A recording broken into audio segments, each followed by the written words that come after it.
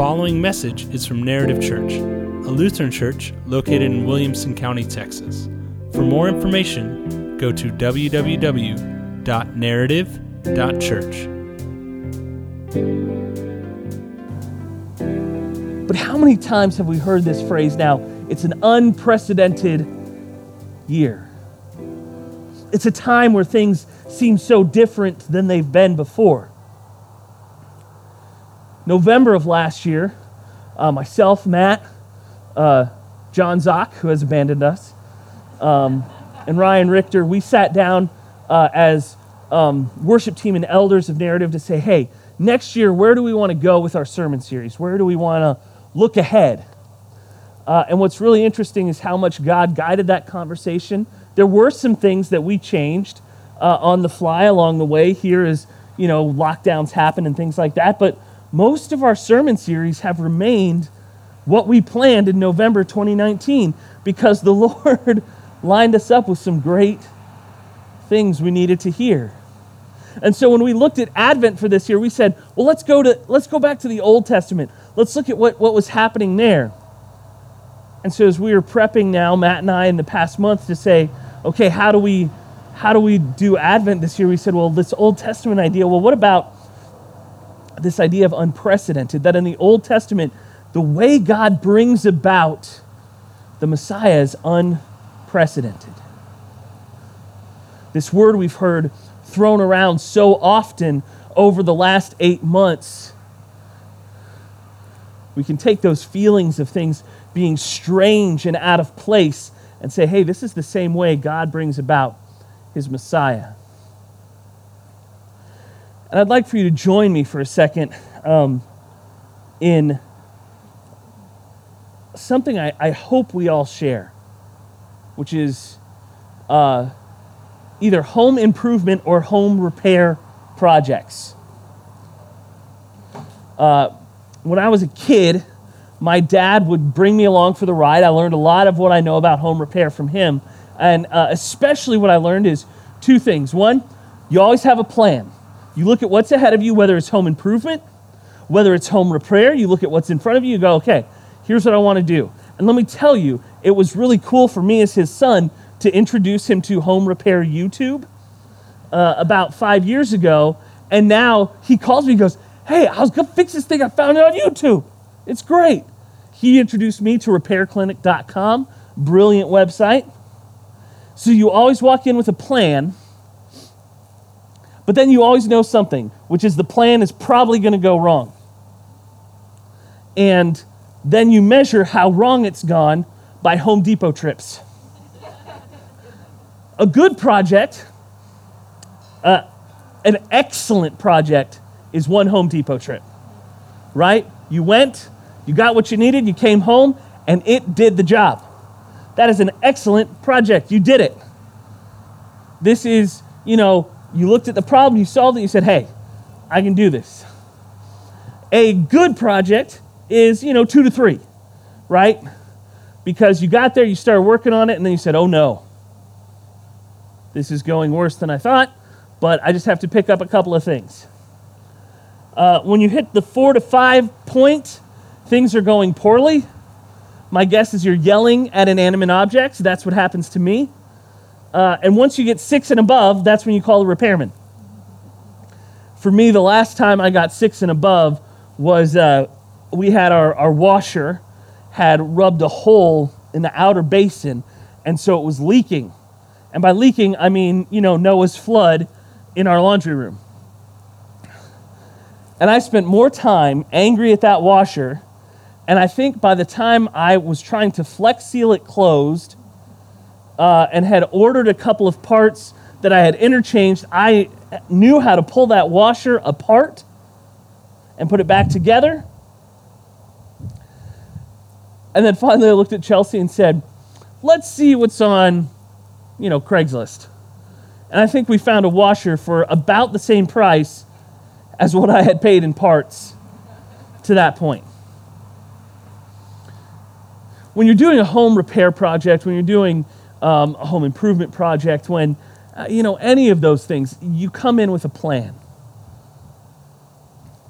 And we all look at a plan and we hope that it goes well.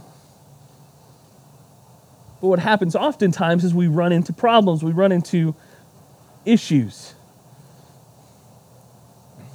And here we have this moment at the beginning of creation where God creates and he has a plan. As creator, it wasn't like he was just hanging out going, you know what would be neat? Aardvarks.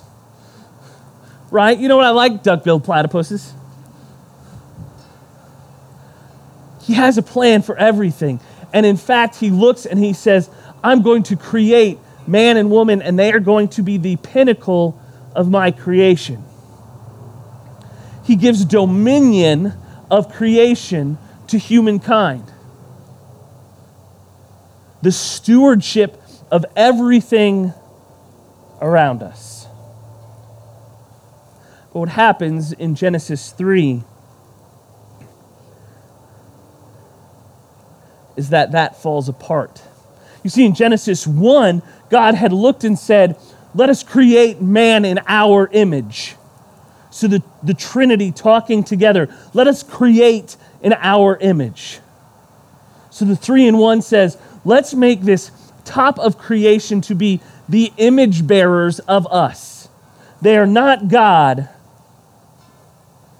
but they will bear my image. Now, by image, we're not saying like God, put himself on a photocopier and like sent it like that, but it is within us the Spirit of God, the breath he breathes,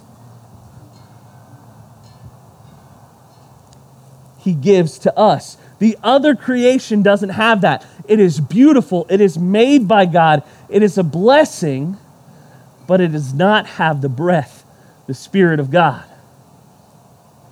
And so we are called image bearers. We bear that image of God, his Spirit in us. And what happens in Genesis 3 is the fall away from that. And oftentimes we get caught up in the idea of, a fruit that was eaten and all this stuff, and why is that so bad? It's not the fruit. It's not who ate it first. It's about saying the creation said, I can reach the level of the Creator. I can become that which created me. And so now creation falls out of order, and that those who are the image bearers seek to become God themselves. They seek to have knowledge. And I love that the way it's talked about, the way we see it fall in Genesis, is it says, this is the knowledge of the tree of good and evil.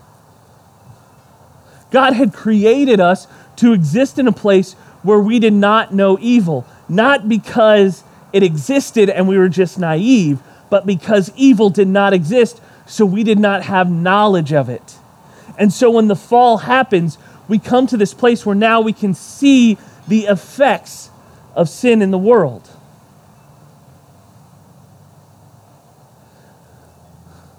But God doesn't even go a chapter without saying, I'm going to take care of this. I've got a plan.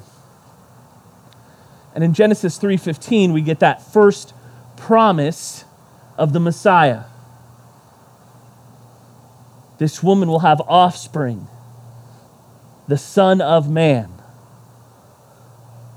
And we use the English Standard Version translation here at Narrative, and we use it across the board so we don't get confused between what we're doing, but I don't like their translation here.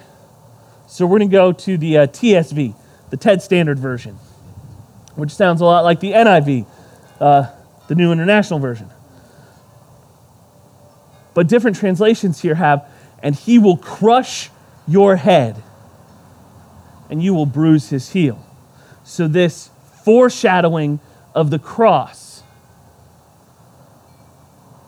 where there is a plan that the Son of Man will come and destroy the evil one, even as he himself appears to be destroyed. So we have this first promise. And what I love about it is God could have looked at it and said, you know what, I'm going to start over. Who's ever had one of those projects? Right? Yeah. I had a point, there was a project in just this brilliant day and age we live in, where someone on our neighborhood Facebook page said, hey, I have basically a whole house worth of crown molding. I'm not going to use. Who wants it? And luckily, I was on Facebook. And I said, I'll take it. And the guy ended up living at the end of my street, on the next street, but it's like where my street teed into his street. So we're walking down the street with these, 12-foot long pieces of crown molding over our shoulders, and they're bending and flopping. It's funny. But so I move it in and get it in the garage, talk to my dad, and he's like, hey, I'll come up, I'll help you with it. And then there's a guy who we simply know as Hoop, Steve Hooper, and Hoop has helped my dad on projects around the house since I can remember. And Dad said, hey, I was just sharing with Hoop I was going to come do this. He said he wants to join in. Do you want him to come? And I said, yes, because he's better at this than both of us. And it was great because I did sanding and painting and got all the crown molding ready. And it was within the first 2 walls. We started in the dining room, and it was in the first 2 walls that we hit an issue. The ceiling was not flat. There was a bump by one of the registers for the air vents. And Steve goes, this, and I was like, is this an issue? Is something broken? First time homeowner, I'm freaking out. I'm thinking, everything's supposed to be square and flat and perfect. And Steve goes, no, don't worry about it. And he and Dad kind of stare at it for a minute, and Steve goes, you know what we're going to do? And what he did was he put a couple cuts on this piece of crown molding so that when you put it up there, it kind of bends with it into the next piece of crown molding. I'll tell you what, had I, as the creator of this project, been there just with me and my dad, I would have been like, Dad, what's going to be easier here is we only have one piece of crown molding up. Let's just take that one down. Let's just quit. We'll start over. We'll figure this out. Steve looked at the problem and said, hey, this can be solved. We don't have to throw everything away. What I love about God's promise in Genesis 3 is he looks and he says, you're worth saving. This creation that I've made is not worth just being thrown out and destroyed. It's worth saving. It's worth building back. And so the promise of Jesus, the plan of a Messiah, is God's declaration that I will not destroy and start over. He gets close in the flood, but he even saves a remnant in the flood because he says it's not worth destroying. There is still my love for my creation. It is unprecedented that God would look at what he had created, seen it fallen and broken and different than he had intended, and for him to look and say, I still want to save it. Think about all the gods up to that point and all the gods that have followed and their wrath and retribution and destruction. But here is the God we know is the true God, and he looks and says, yes, I have wrath. Yes, I have justice. But all my wrath and justice is built up around rebuilding my creation, to bringing it back to what it is supposed to be. That is unprecedented. And so what happens to us is that in the promise of this king who's to come, we will be renewed image bearers. The image of God that we carry with us will be bought and made new through the cross. We're not the creators.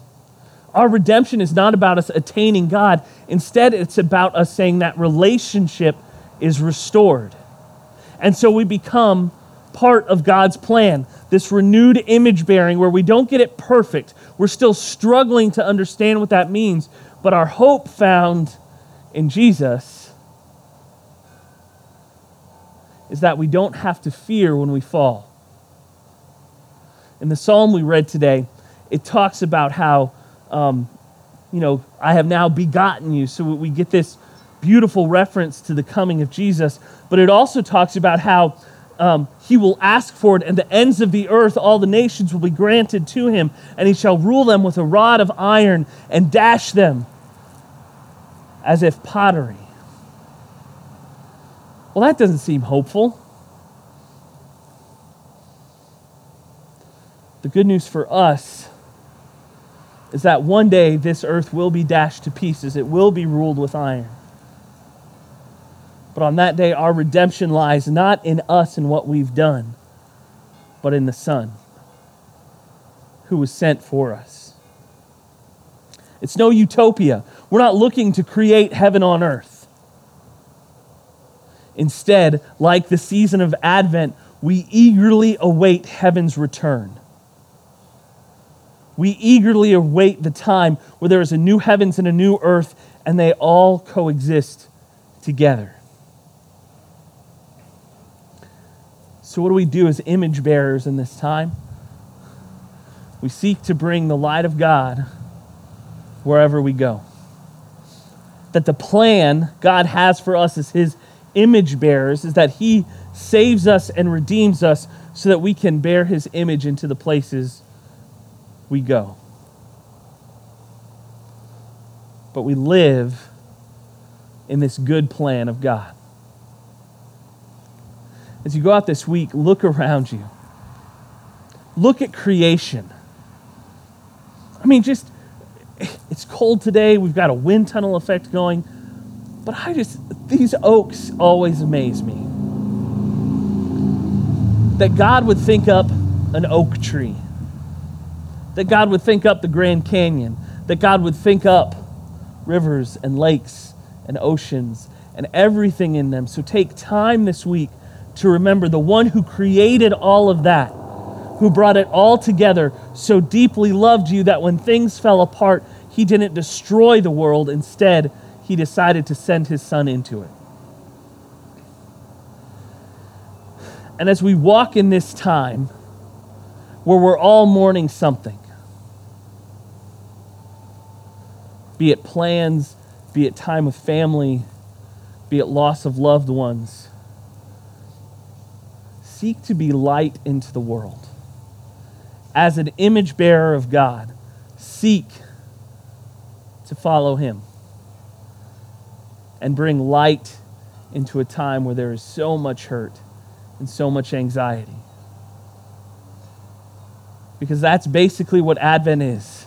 It's a reminder that the light of the world came into our world and that we get to now join him in what he's doing. Let's pray. Lord, we give you thanks for a plan. We give you thanks that you would watch over us, that you wouldn't just toss us aside, but instead you would send your Son for us. During this time of Advent, Lord, let us celebrate the coming of the celebration of Christmas, and let us bring light into the world. Lord, your light that you redeemed us with through your Son. It's in his name that we pray. Amen.